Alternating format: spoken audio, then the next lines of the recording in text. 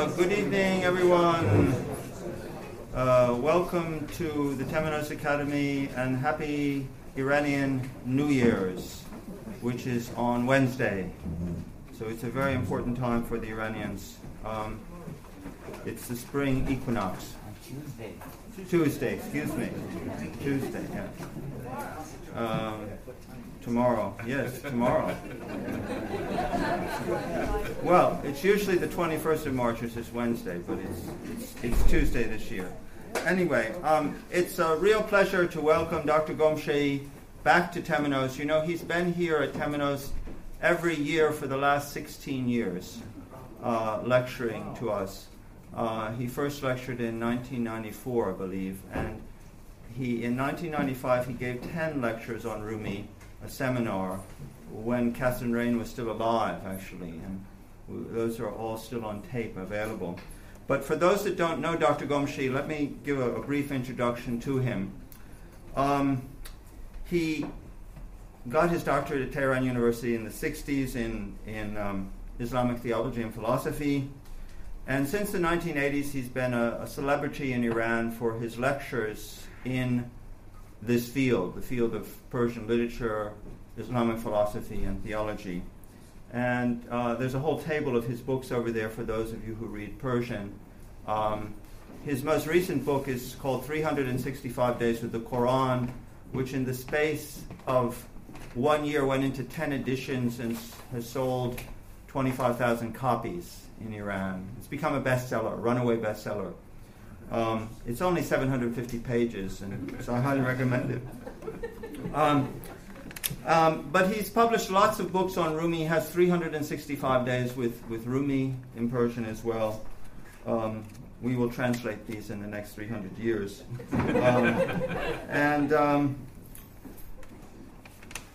So that's his writings are mostly in Persian, but he's well known as a speaker here in Temenos and in other venues in the West, and he's been to Australia, the US, and all over Europe to lecture. Anyway, his books are for sale over there for any of you that want to buy them. Dr. Ghomshei is a sort of bridge between Eastern and Western culture, a very unique bridge. And he's actually got a book called 365 Days with English Literature, where he shows this bridge, how Persian literature corresponds to English literature. It's a lovely book. Unfortunately, it's in Persian. Anyway, he brings this, one of his abilities is to communicate to all levels of people. So he'll talk over the heads of academics, but it will mean perfect sense to the taxi drivers in the audience, if you know what I mean. I don't know what I mean, but what I mean is something like he is able to communicate across classes, and he has this sort of unique popularity which transcends the divide of various layers of society. So he's very ecumenical and broad-minded, and that, of course, comes from the fact that he's speaking from the heart himself, and he's always addressing the heart of matters. So it's not as if he's trying to expound something in a very difficult manner so that you know how difficult it is. No, he's trying to expound something in a that's very difficult in a very simple manner, so you know that the heart of the matter is this. And so this is his unique quality, his ecumenical reach to show the correspondences between Western theology, philosophy, religion, and Eastern theology, philosophy, and religion, specifically Persian, the Persian mystical tradition, which of course is the most, in terms of literature, is the richest, at least in poetry, in the world. Anyway, we're very privileged to have him once again here at Temenos, and please give him a warm welcome. Thank you.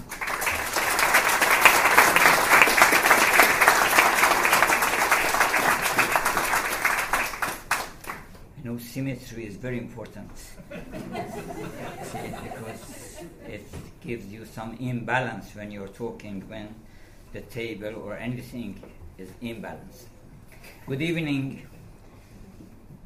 ladies and gentlemen, the Temenus friends, and all lovers of eternal beauties, eternal values of beauty, truth, and the good. As Dr. Lewison mentioned, the glorious chariot of Nowruz, of spring, because our Nowruz is on the first day of spring. And it is a very particular time. It is not arbitrary. It is not at 12 o'clock or at 1 o'clock or in the middle of the day. It is exactly at 1 second, even, you could say, when the sun shines perpendicularly on the equator. It is the time, it's the exact moment when everything becomes equal, when justice is re-established in the world. And the Solomon, or Jamshid, the legendary king of Persia of the time of golden age of Iran, when there was no death, when there was no ailment, when there was no poverty, when there was no war, there were no devils. Even the devils and demons were employed by Jamshid. So at that time, Maran Ruz ra Ruz no khwandand. When all the devils were defeated, Jamshid sat on the throne. You cannot sit on the throne while the demons are prowling around. He sat on the throne, and then that day was the first day of Nowruz, the first day of the year. So, besides that, we see that the glorious chariot of Easter is also on the way, is approaching. This is another resurrection, because spring is the one resurrection of nature.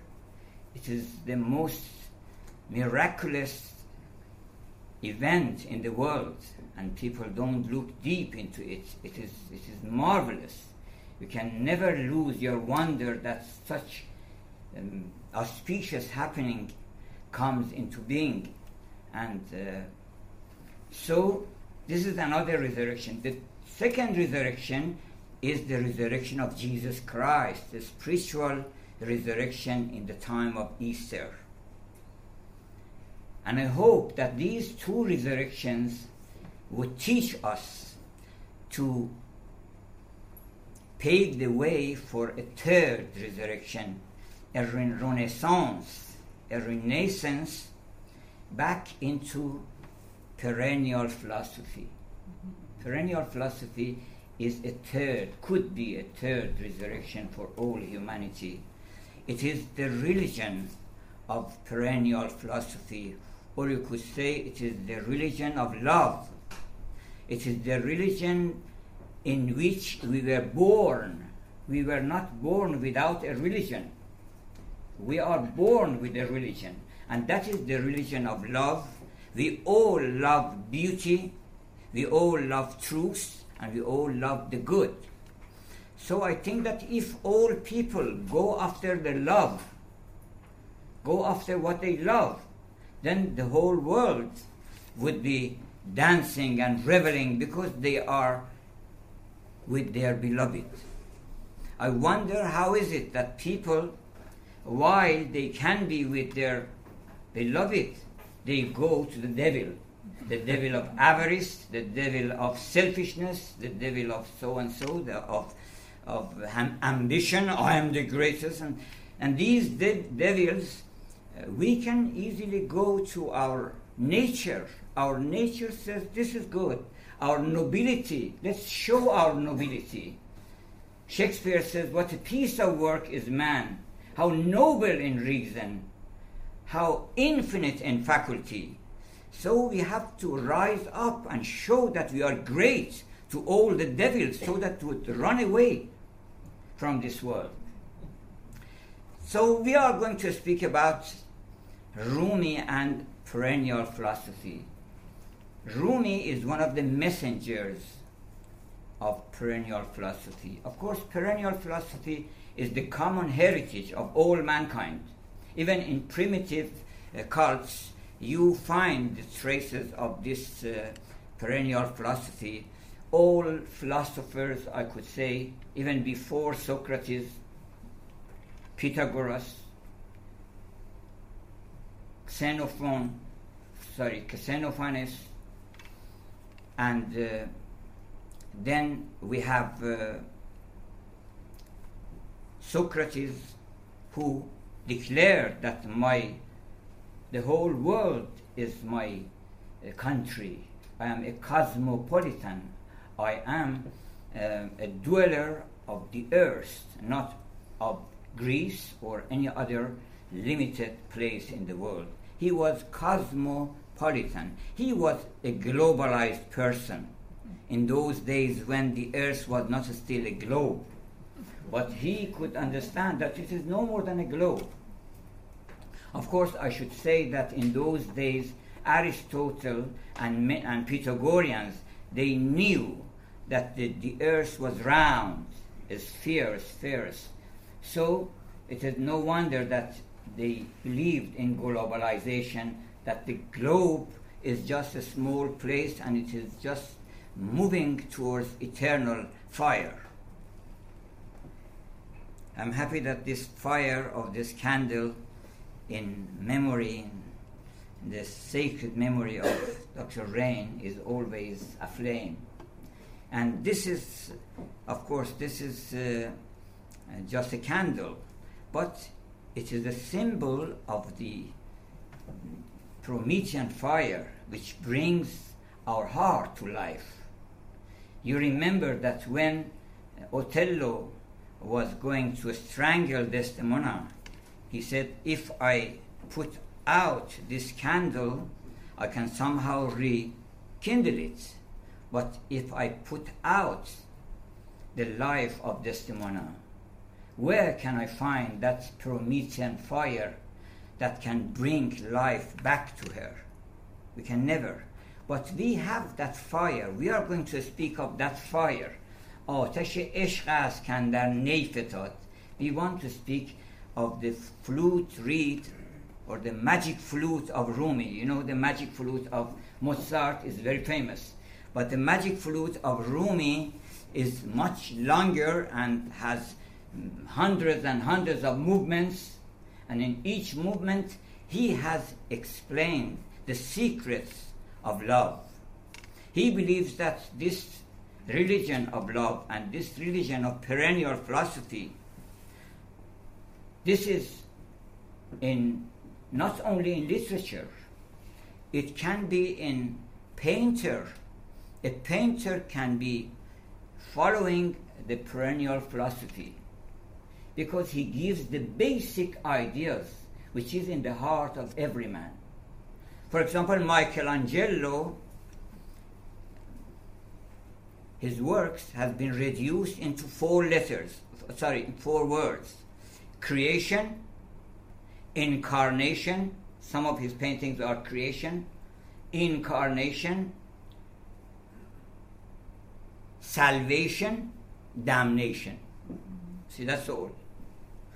Perennial philosophy is about God, first of all.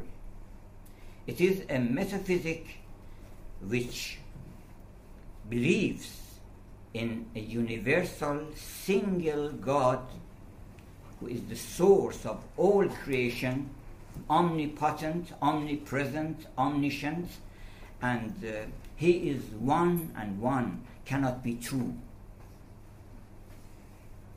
And in other religions, for example, in Christianity or in Zoroastrian, when we have dualism or three, it is just superficial. Down deep, behind the curtain, you see that it's one. Even in Christianity, great Christian writers and poets, they all believe that there is only one God. And this is just 3 manifestations. As a Persian poet says, is has a dialogue with a beautiful girl in a church, a Persian Muslim. He says, در کلیسا به دلبری ترسا, I happened to see a very fair maid in the church. And I said, how is it that you believe in three gods, God the Father and the God the Son and the Holy Spirit? She smiled, and with her smile just reconciled everything and said, don't accuse us of Trinity or believing in three or two. We believe in one, because that three, that one, may have hundreds and hundreds of manifestations, and this is three manifestations. It doesn't mean that there are three separate ultimate reality. There is one ultimate reality in the world. So you see that all great poets, I would say from Sophocles, the playwright, the dramatist, Euripides, they all preached the religion of perennial philosophy, or you could say perennialism. And then we come to such great poets like Shakespeare and Dante. Shakespeare, indeed, he has actually rebuilt the perennial philosophy of his time. And people like Marsilio Ficino before Shakespeare, who was a source of inspiration for Shakespeare in some mystic inclinations you see in Shakespeare. Shakespeare is more known to be a great poet, a great dramatist. He is a mystic. But mysticism doesn't mean just to renounce the world, and he could live a life full of revelry and love and enjoyment without losing anything. He can be a great Sufi. He can be a great mystic. And he was. He could see all the basic elements of mysticism you can find in Shakespeare. First of all, he introduces God in many, many different forms and different expressions of how God behaves in this world. And he has not only done that, but he has also tried to justify the ways of God. Martin Lings, in one of his books, Sacred Shakespeare in the Light of Sacred Art, he says that he has treated 10 of Shakespeare's plays, and then finally he says Shakespeare has succeeded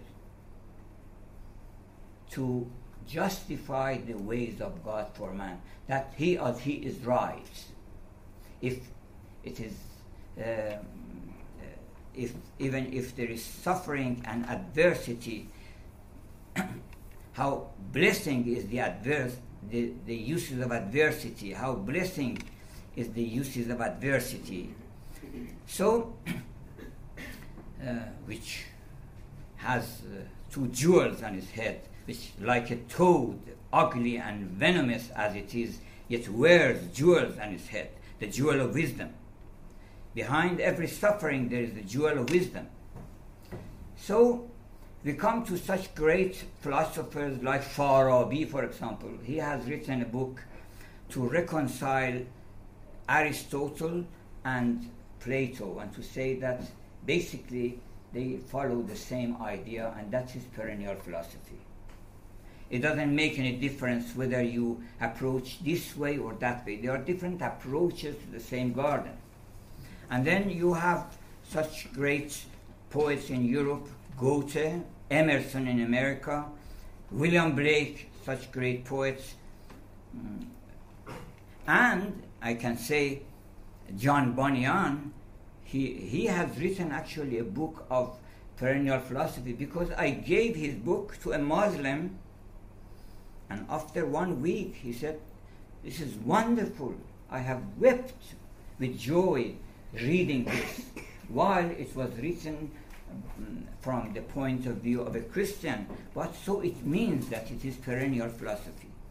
When you get a book and you can enjoy it, whether it is a book of a Muslim or a Zoroastrian, if you are impressed if you see that it touches your heart, then this is perennial philosophy.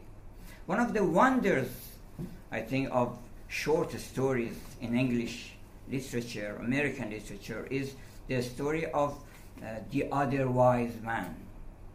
This is really wonderful that one Iranian called Ardavan, at the time of about the time when Jesus was born, he was one of the three. He was the fourth man of the three wise men who went to visit Jesus Christ, and they have the night of Epiphany. Everybody knows about them. But he goes, and on the way he loses the way. He cannot join his friends. He has sold all his properties and turned them into 3 pieces of jewels in order to gift it to Jesus Christ. Means all his life, whatever he had. When we say the gift of magi, the gift of magi, it means all you have, the best you have. That's your gift. So he was going to gift all his life to Jesus Christ, but he couldn't find him. For 32 years he was looking after Jesus, and he was asking here and there where this great king is living. I cannot find him. And finally, when he dies, Jesus comes to him and he says, I received your gifts. And we see that an Iranian could live the life of a Christian, which is consented by Jesus Christ, appreciated by Jesus Christ. So this is perennial philosophy. He didn't know anything about Christianity, but he lived the life a good Christian. You see in Les Miserables of Victor Hugo, Monsieur Myriel, he is a churchman, he is a preacher, he is a bishop. But he lives such a life that every Muslim appreciates, every Zoroastrian appreciates. So this is the perennial philosophy. Even in music, they said that Mozart is perennial philosophy because he speaks of God. He speaks of 3 things. First of all, of God as the source of all blessing, and then of the soul as being identical or similar, at least, to his Lord. Some say it is identical because we are, according to the Quran, he says, I breathed from my own spirit into him. So our life, our breath is the breath of God. And says, فطرة الله التي فطر الناس عليها. This is your nature, which is God's nature, and I created you according to my own nature. So Mozart gives good ideas and good tidings of eternity. He shows what a lovely world is awaiting for you in the next world. Because this music cannot come from this side, it comes from the other side. Handel, for example, in his Messiah and Hallelujah, he takes you to paradise. He takes your eternal soul, goes back to paradise. That is the whole story of perennial philosophy, that there is a God, and there is a soul, and there is a love between this soul and that God, and then the relation is not even lord and slave, it is lover on both sides, friend and friend. I am your friend, according to the Quran. He says, I am your friend, be my friend. So Mozart makes you a friend of God. Bach, when he was asked, why are you going to the church and play piano and play organ? He said, because I want to take people to paradise. You see?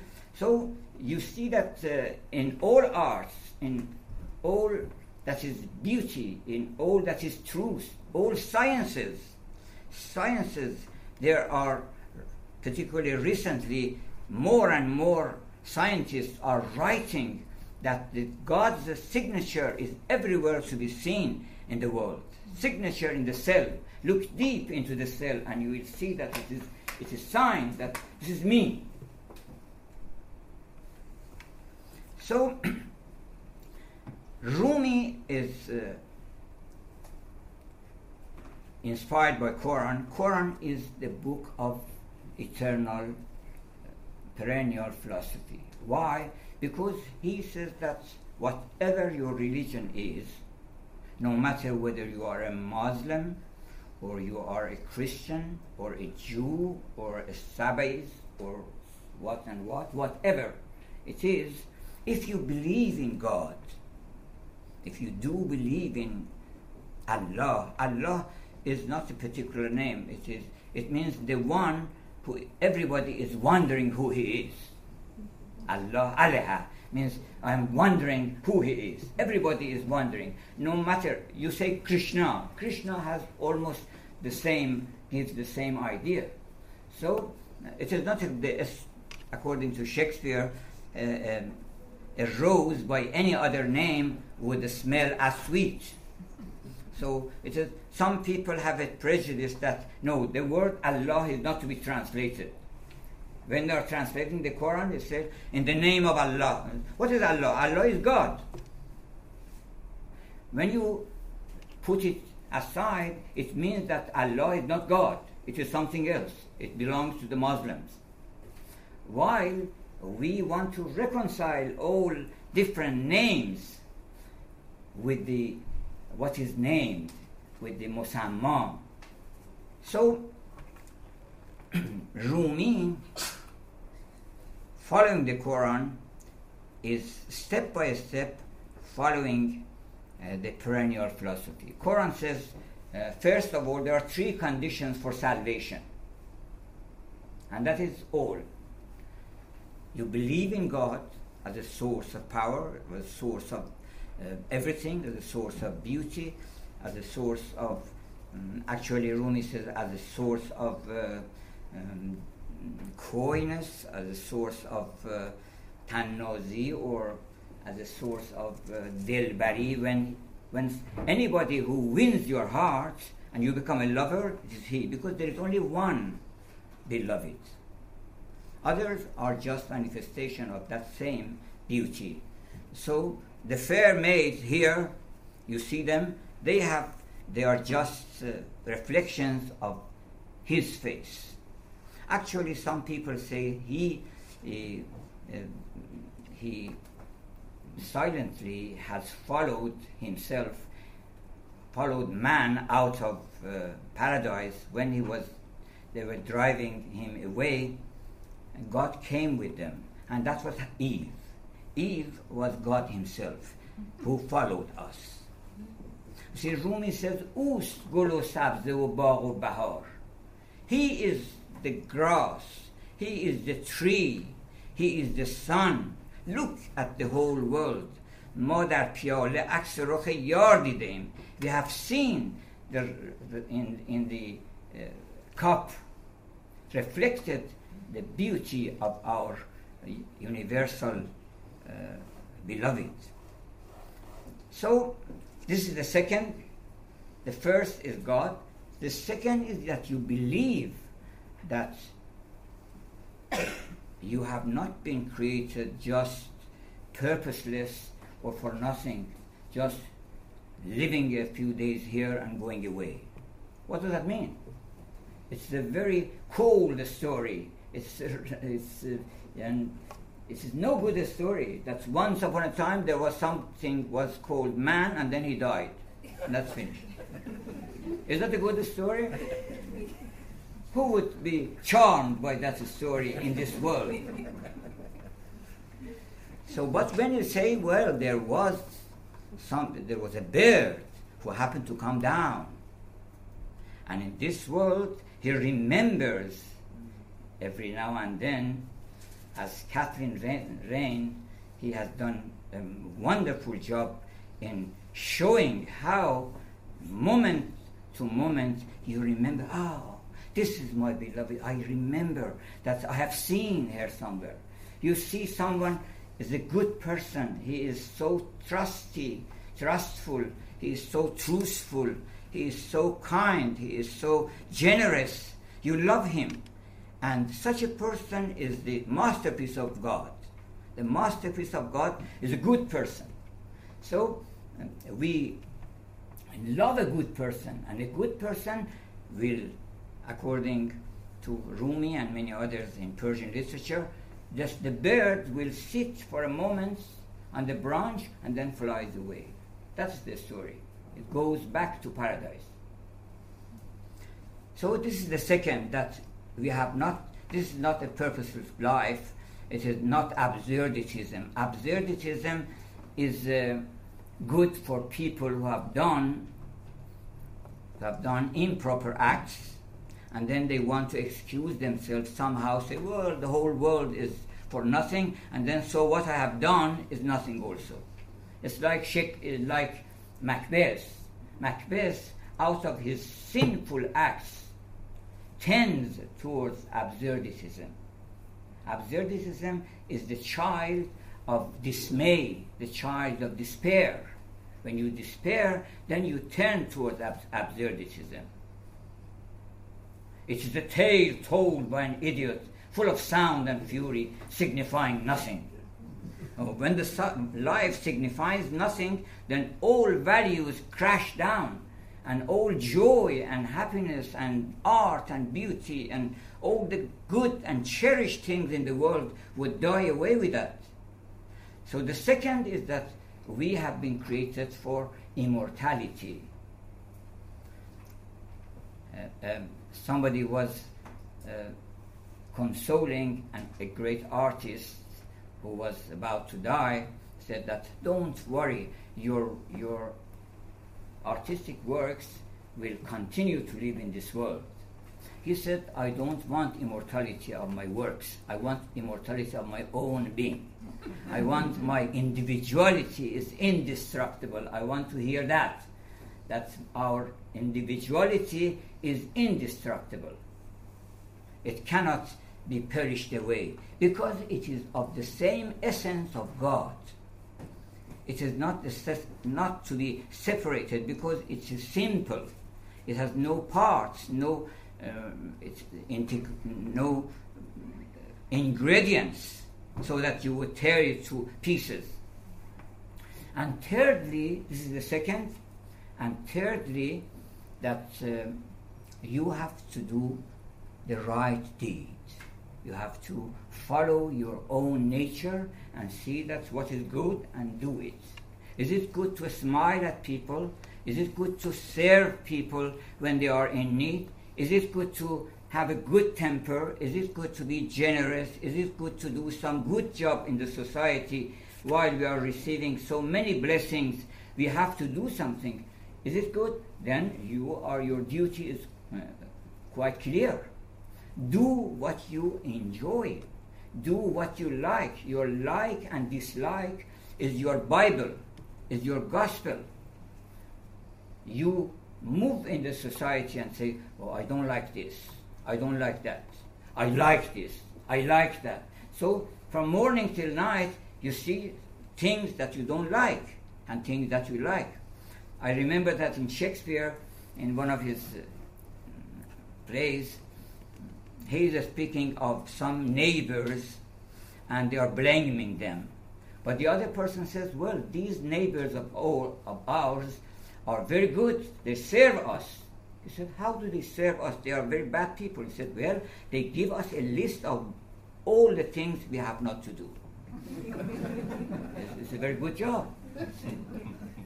So we can see what we like. If you like it, then go toward, do what you like. If it is very good to do one's promise, to be punctual, to be kind, to be just, to be fair, then these are things you have to follow. So if you do these three things, then according to the Quran, there is no fear, لا خوف عليهم ولا هم يحزنون, no fear of the future, no sorrow of the past. Now we don't have time to go through the ocean of Masnavi and the works of Rumi, but we'll just آب دریا را اگر نتوان کشید هم به قدر تشنگی باید چشید. If we cannot put the sea into a pitcher, but at least we can quench our thirst from it. So I had prepared a full, almost small book, leaflet, but I couldn't prepare it to distribute it today, but maybe later you will be given a copy of this. These are some selections of Rumi's emphasis on perennial philosophy and his freedom from all sorts of prejudices, from all sorts of narrow-mindedness. He is in harmony with the whole world. No one in the world would say, what is that? He is a prejudiced man. He is looking from his own limited, narrowed ideas. It's not that. But, the height, I should say, the highlight, the zenith of Persian literature is the beginning of the prelude, you could say, the prologue to Masnavi, the rhyming couplet of Rumi. It is wonderful. It is, I say, it is magic flute of Rumi, because magic flute has been also praised as being written only by God. Great musicians believe that magic flute of Mozart cannot be written just except by God. And the same thing is true with Rumi. And Rumi himself says that so far as my flute is on the lip of my beloved, so this is he or she is playing in me, through me. So I am just, I'm nobody. I am nobody. I am just a veil. So we want to read the prologue of Masnavi, which is called the Naynameh, or the letter, or the poem, or you could say ode in praise of the flute. Or listen, hearken to the flute. I will read, because actually the whole Masnavi have been summarized in this divache, in this prelude. There is, in literature, there is a figure of speech, a figure of speech which is called foreshadowing. And that is when the poet, in the beginning of the book, gives the whole story to the end. But in very brief and symbolic wording, very minimalistic approach to the whole idea. So I read it line by line to speak about it, and see that all the three things, the God, the love between God and man, the man himself, who man is, and what is this, and what is recompensation theory. Recompensation theory actually it's a part of perennial philosophy, because if you do this, and then you have to wait for that. This is a world which is responsive to your behavior. It is not just dead. It is responsive to what you say, what you do, how you look. This is the main idea that you have heard. Once I said to our friend that in the beginning of Macbeth, you read a wonderful phrase that is, fair is foul, foul is fair. That is the devilish announcement. That is the most devilish announcement. All people who want to do some criminal act, they have to recite it. That fair is foul, and foul is fair. All Rumi and all Shakespeare is actually repudiating, rejecting this idea that I'll show you that fair is fair and foul is foul. And it shows Shakespeare was a great, great master in that. He says that you cannot wash your bloody hands by the waters by the 7 waters of Neptune, but rather the 7 seas, the 7 oceans would be incarnadine, would be red because of your hand. You cannot trammel up the consequences. You can easily shirk your duty, but you can never shirk the consequences of shirking your duty. When you shirk your duty, it's okay, it's up to you. You're free. But you are not free to to escape the consequences of shirking your duty, shirking your duty. So, we will go through it in the name. Oh, let me tell you something else. That even before the Neiname, before the flute symphony, there are some Arabic expression in the beginning of the book. I'm not sure who has written this, but they say that it was written by Rumi himself.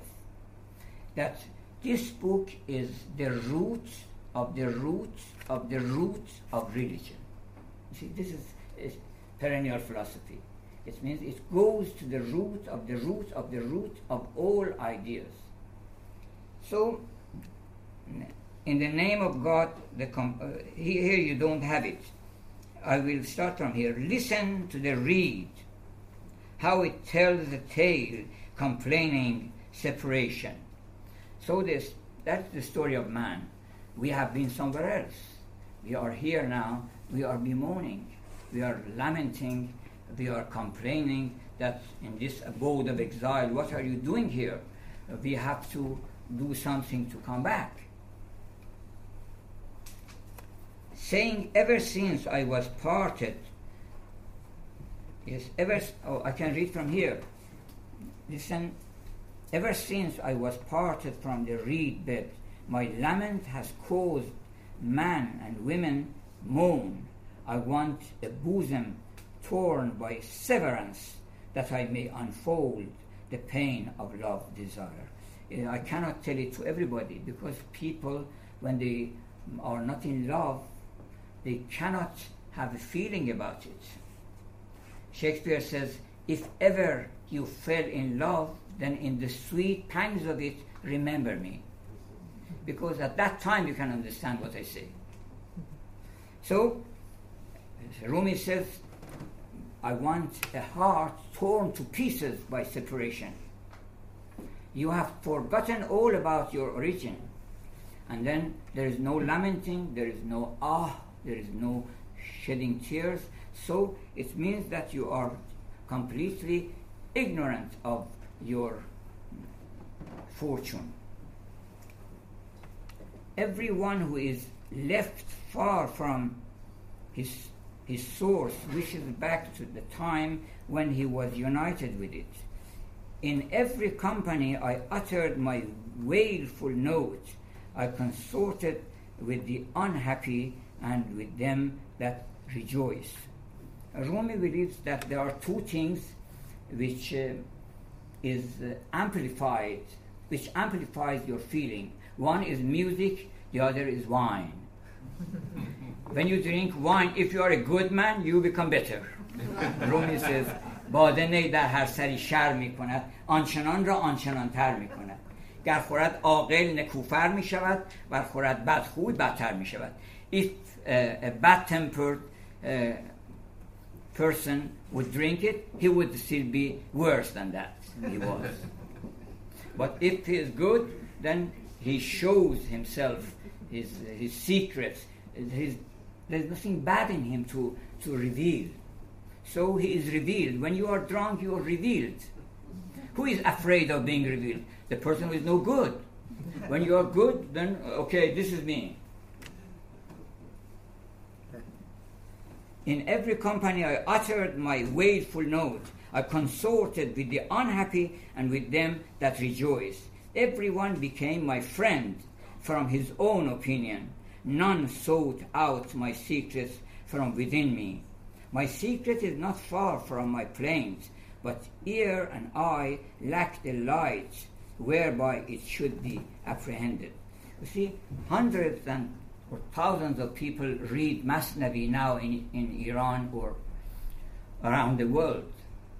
But they often complain, it is very difficult, we don't understand. What is the commentary? What commentary do you recommend so that we would read?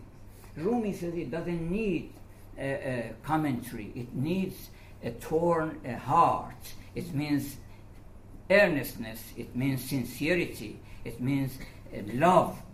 If you become a lover, then you will easily understand. You understand the language of love. Body is not veiled from soul, nor soul from the body, yet none is permitted to see the soul. This noise of the reed is fire. This is the Promethean fire.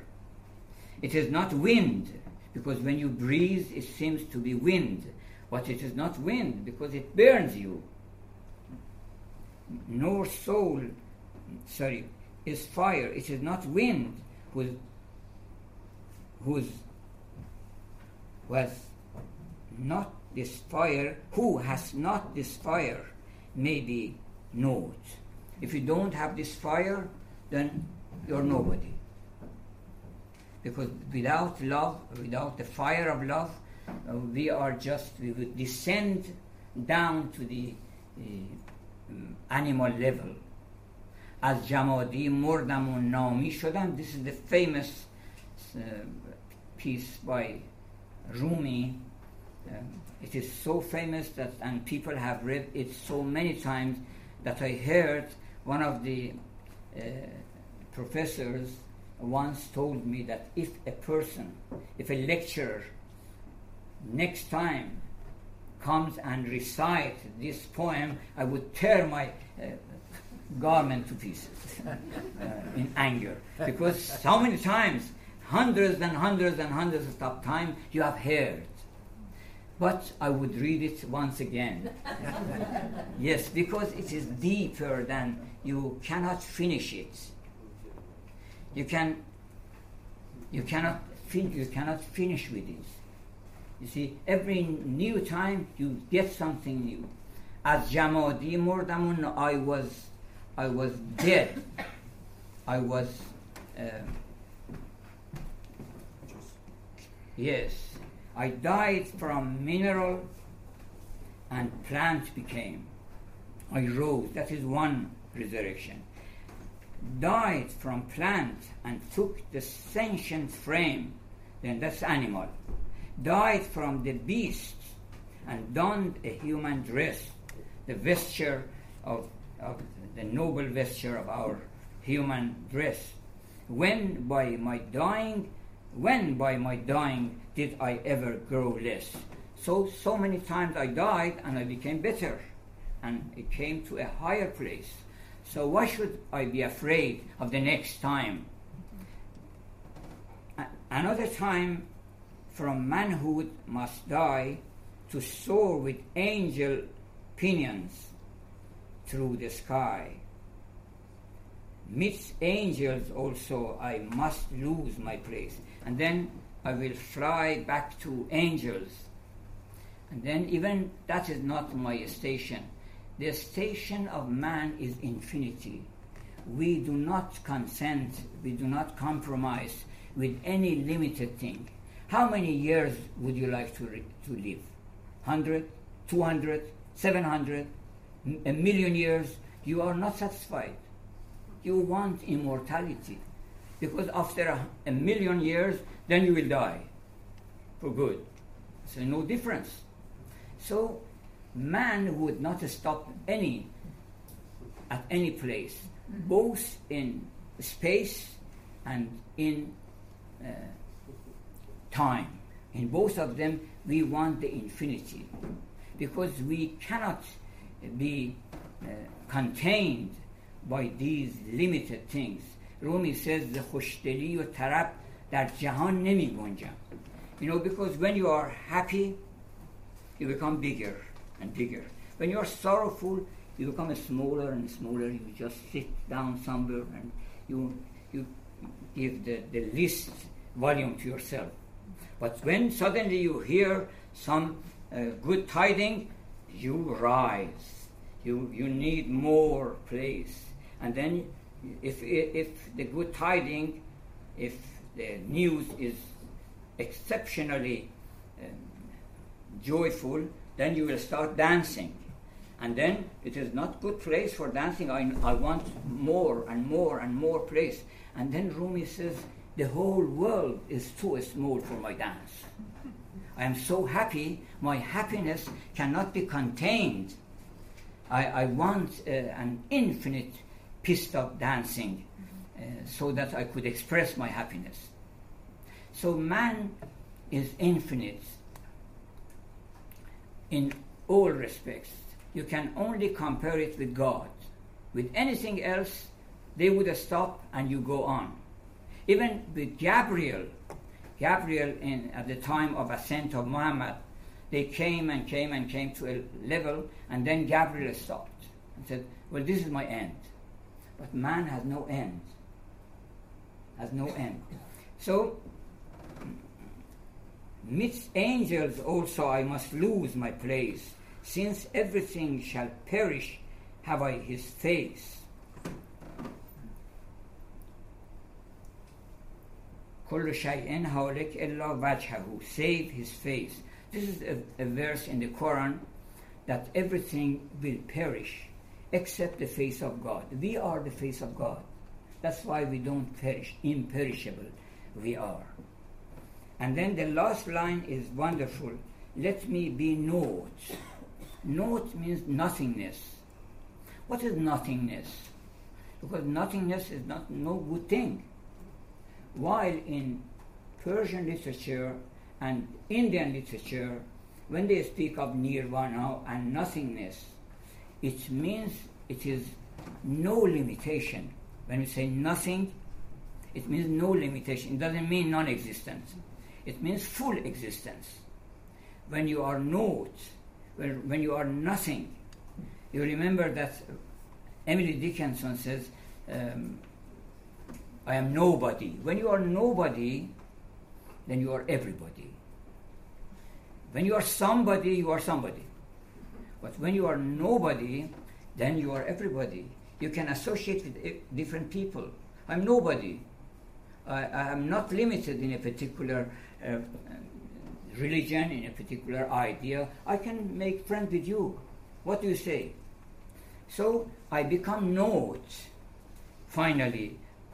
And then something within me sings that we are returning to our Lord. Because according to the Quran, death is not going to the earth, going back to the earth. Dust into dust is not the story of the soul. It is the story of the body. So several times in the Quran it says that when you die, you are paving your way towards your Lord who knows everything. So be careful that when you are going to him, you are all right.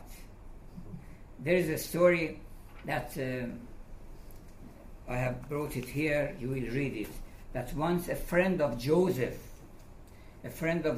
came to see Joseph after many years. And then Joseph had become a king at that time. When he was a child, they were playing with each other, and now he was a king. They sat together and they spoke of the last stories and past stories. And then Joseph said, well, what have you brought as a gift for me? This is the custom among us, that everyone who comes to a friend has to bring something, to bring a gift. You know, Iranians were the first people who brought gift to Jesus Christ. And this tradition of giving gift is from Iranians, to give gift, and a wise gift, the gift of magi. You read the story of O. Henry, the Christmas story of O. Henry, where the bride and the bridegroom, the newly married couple, gave everything they had, the best and most cherished things, to make it a gift for the other. So Joseph said, it is customary, it is a tradition that you bring me a gift. He said, well, what could I do for you? What could I bring for you? You are the king, you are most beautiful, you are young, you are everything. What can I bring for you to make you happy? The only thing I could think of is I brought you a mirror so that you would look at yourself. This is the most precious thing. With your face and your beauty is the most precious thing in the world. I have brought you this. So Rumi says that purify your hearts and turn it into a mirror. It is not necessary to do anything for God, to do any services. Just purify your heart. And then when he looks at your heart, he sees himself and he enjoys.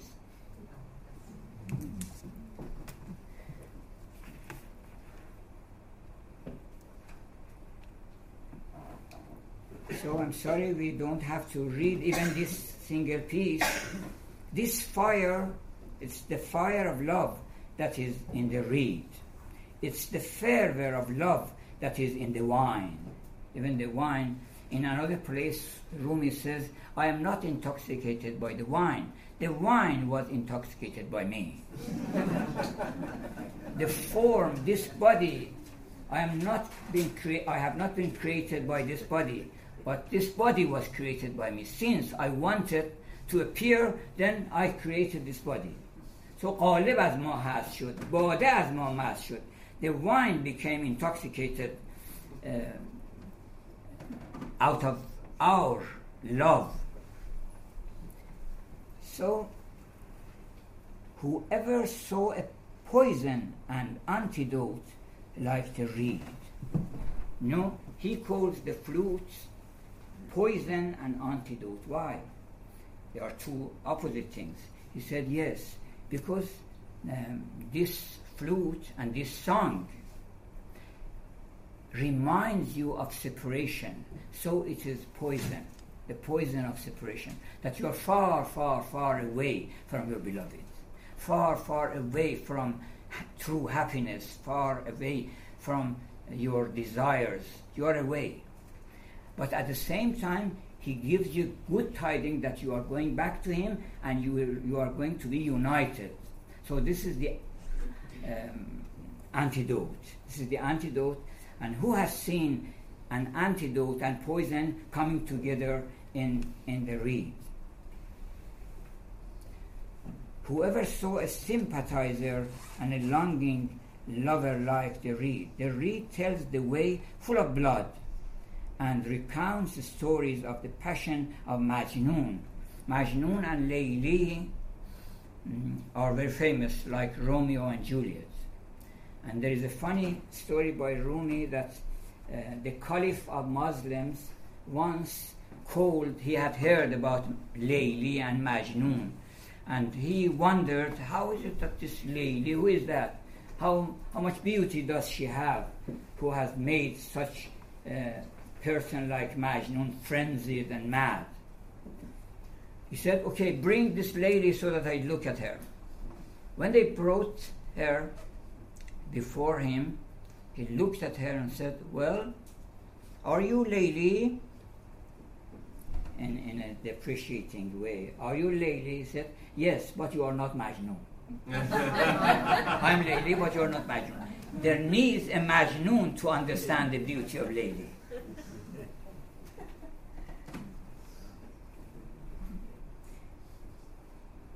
In our woe the days have become untimely. Our days travel hand in hand with burning griefs. If our days, you see now, this goes back to eternal, perennial philosophy. If our days are gone, let them go. Because people are constantly grieving, oh, another year was added to me this year in my birthday. What can I do? It is 31, it is 32, it is 70, it is 80. And then they are grieving for this growing and growing. I remember that once Kathleen Rain, hail to her, she said that I am the youngest of all. And they asked, how is it that you are youngest? He said, well, who is young? When you call a person young, it is the person who sees so many years before him, yes? When you are 20, you have at least another 60 years to live. So the more you have time before you, the younger you are. You are 70, there's not so much in front of you. If you are 10, then there is another 70 before you. So the more time you have in front of you, the younger you are. So she said, now look at me. I have infinite time before me, in front of my eyes. I see that there is so many infinite years I am to live. So I'm young. It really makes you young, because you are full of energy, you are full of impulse to live, you are full of happiness, and happiness creates. Happiness, true happiness, has certain signs. If you are happy and you are doing no good, then you are not happy. You think you are happy. A happy person is a generous person. A happy person is a person who never gets bored, is a person who never gets angry. If you get angry, then you are not happy. After a time, you are angry. So you are not happy. Happiness is the greatest alchemy of the world, and God is the happiest of all. And the happier you are, according to perennial philosophy, the happier you are, your religion is stronger, and your faith is nearer to certainty. So I don't know how much time we have. No more time. 5 minutes. Okay. 5 minutes. 5 minutes. 5 minutes, okay. So I just bring it to an end, and that is maybe sufficient for make you more thirsty. It doesn't quench your, but it makes you thirsty. And thirst, Rumi says, be after thirst. Don't be after water. Because if you are after thirst, then water will come to you. Be thirsty. And then from every side, just springs out water. I want to read a piece by Walt Whitman. You know, Walt Whitman was a global man. He was following the perennial philosophy in full, and he was friend of all. His salutation, salut au monde, when he is sending a salutation to all people of the world, he names one by one, to the Iranian, to the English people, to so-and-so, to this Tanzanian, to Malaysian. He is calling everybody that I love you, and I send you my salutation and my greeting. So he says, I read this. Finally, the morality, virtue, said Marcus Aurelius. Actually, Marcus Aurelius, in his work, famous work, Meditations. If you read meditation, you are reading your gospel. You are reading, everybody can have a feeling that he is reading his sacred text, while it is not a sacred text of any religion. But this is perennial philosophy, Marcus Aurelius. And then he goes on to say, perhaps, indeed, the efforts of the true poets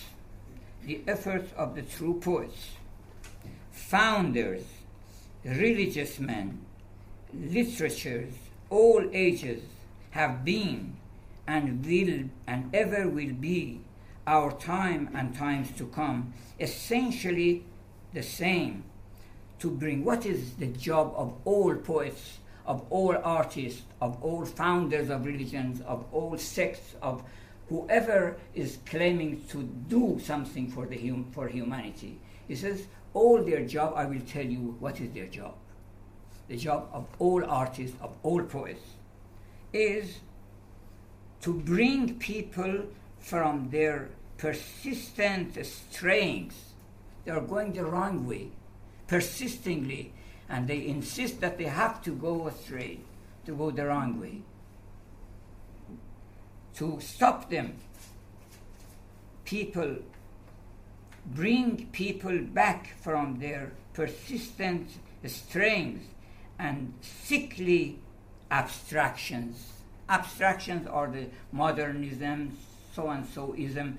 There are so many isms that there are abstractions, and everybody believes in some structuralism, deconstructionalism, so and so. They are just abstractions. Do something instead of giving so many theories, which is of no avail to human beings.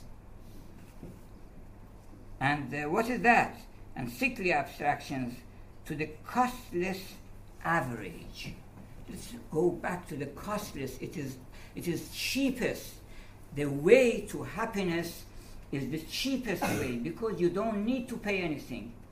You just need to be yourself, to follow your love. If you want to tell the truth, then it is very easy. If you want to tell the lie, you have to think about it.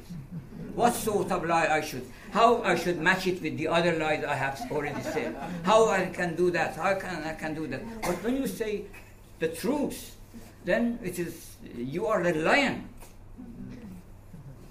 So the costless average, divine, original,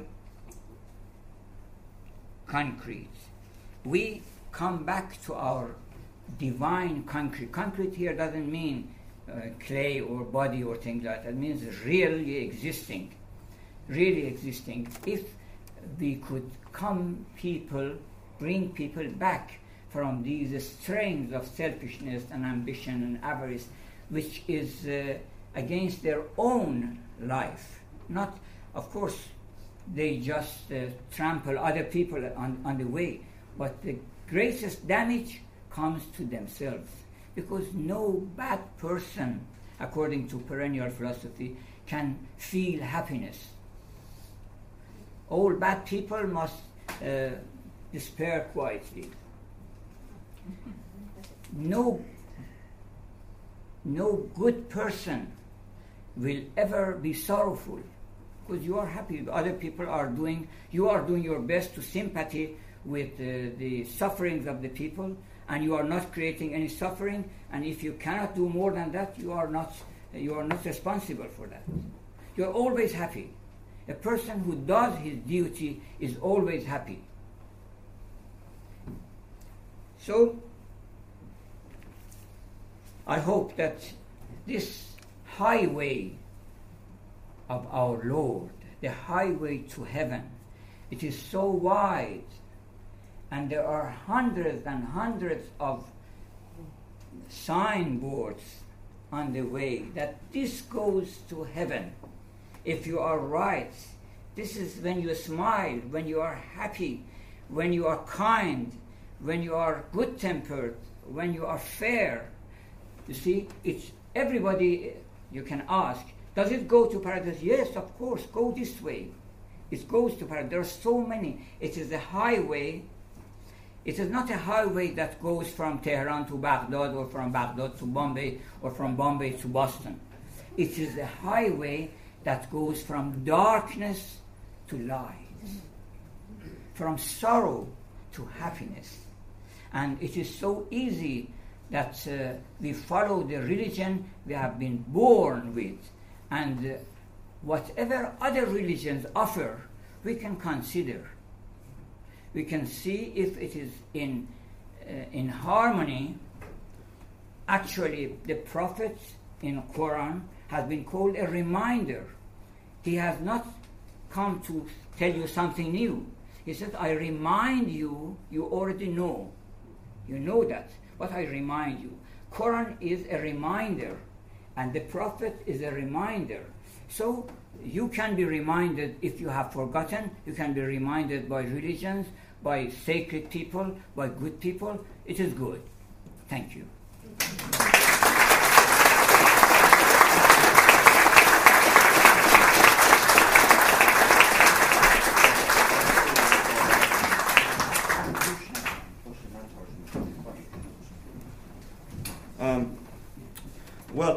And when I introduced Dr. Gomshe, I said he spoke over the heads of academics so that everyone can understand what he says. And I think you get an idea of that now. It's very hard to penetrate a lot of what he says because it's so broad and he's got such a wide vision. But he goes to the heart of the matter. And so we're very grateful that he's taken the time out to speak to us about Rumi and give us this very broad ecumenical introduction to the perennial philosophy and Rumi. And you can see how it ties into American transcendentalism in particular. You know, the transcendentalists were steeped in the Persian Sufi tradition, particularly Emerson and Whitman as well. So it's very apropos that he concluded his lecture with that. Now, we have time for questions. So if you have any questions, please do ask. We have about, 10 minutes? Yeah, something like that. So, please. So you would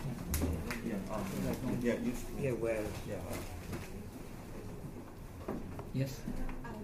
Thank you very much. I was going to ask if this philosophy is going to be kind of a lecture to all the governments of the world.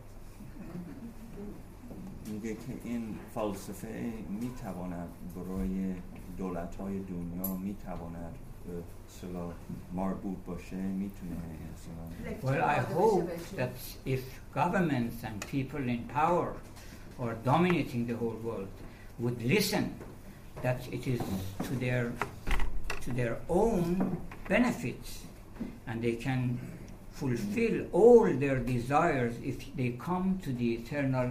They put aside all religions and come to the religion of perennial philosophy. But let me tell you something, that it doesn't need that we change anything. Diversity is good. I am a Muslim, he is a Jew, he is so and so.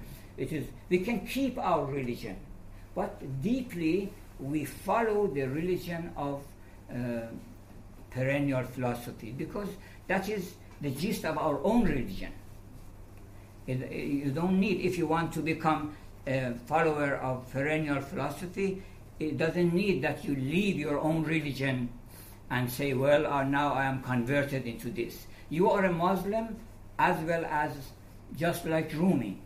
Rumi says, my religion is love. Ibn al-Arabi says, my religion is love. So this is the religion of love. What's it about love? Is it love for God? What is God? God is beauty, truth, and the good. These are the three qualities of God. So whenever you are praising some beauty, you are praising God.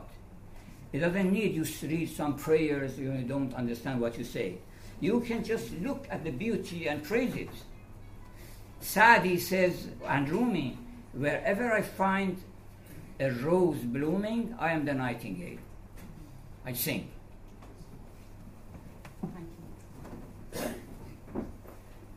Dr. Gomshe, very elegantly you described that we've been created out of love, and you also mentioned that our antidote is to be reunited. But my question to you is, what is the purpose of our manifestation? Are we here to be purified? What is the whole purpose of میگه this? مقصد از اظهار ما در این عالم چی هست؟ شما خیلی قشنگ راجع به دارد و دوا صحبت کردید، ولی مقصد از تجلی این ما در این عالم چی هست؟ Oh yes, you know, Aldous Huxley, who has written a book with the title Perennial Philosophy, and he has collected a good deal of good quotations and passages from all over the world, from Eckhart, from George Herbert, from William Law, from everybody, from Rumi, from Kabir. He has written also an introduction to Gita, the famous Indian scripture. He says that one of the most important ingredients of perennial philosophy is that we have been created here to become more and more knowledgeable, to know more and more about the secrets of life. And in fact, in the Quran also it says, we have created all in order they would come to know, to become arif, to have wisdom, to understand. We have come here to know more and more about ourselves and about our Lord and the secrets of this world. This world is an exhibition of God. Look and enjoy it, and look at yourself and look at each other, and then there are so many things in detail you understand in this world of detail.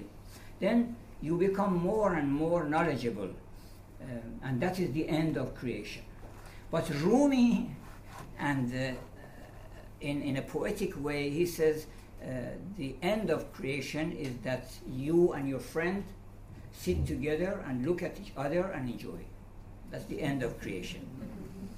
Because actually in paradise, when you go to paradise, they sit on the tables, on chairs, and then they look at each other and they speak love with each other, according to the Quran.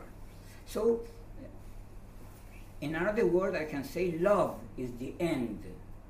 Love, because knowledge is turned into love. این محبت خود نتیجه دانش است. This love comes out of knowledge. The more you know, a better lover you are. Because people are not lovers because they don't know. They are ignorant. They don't know what a pearl is waiting for them. See, so love is the end. And no detail is ever lost, is it?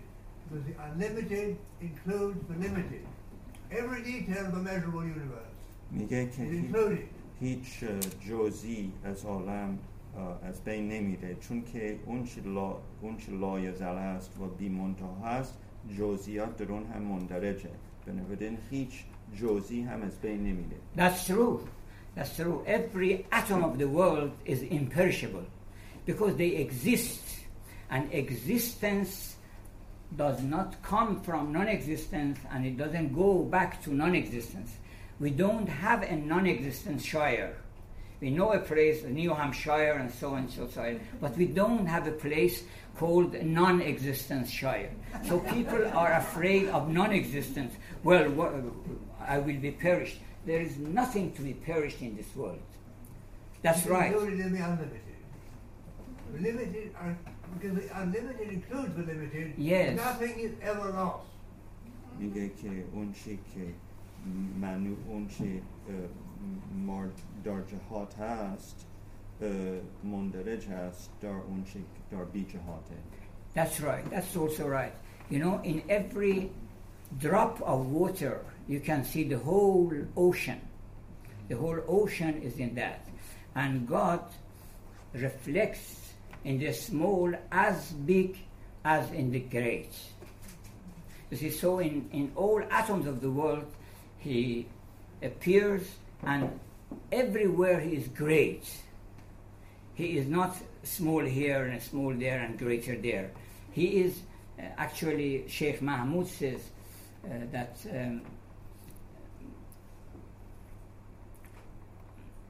به زیر پرده هر ذره پنهان جمال جان فضای روی جانان. He says that all the world is a mirror, and every atom is a mirror, and in every little atom you can see the whole beauty of your beloved. That's right. So see, the limitless is in the limit. Thank you. That's right.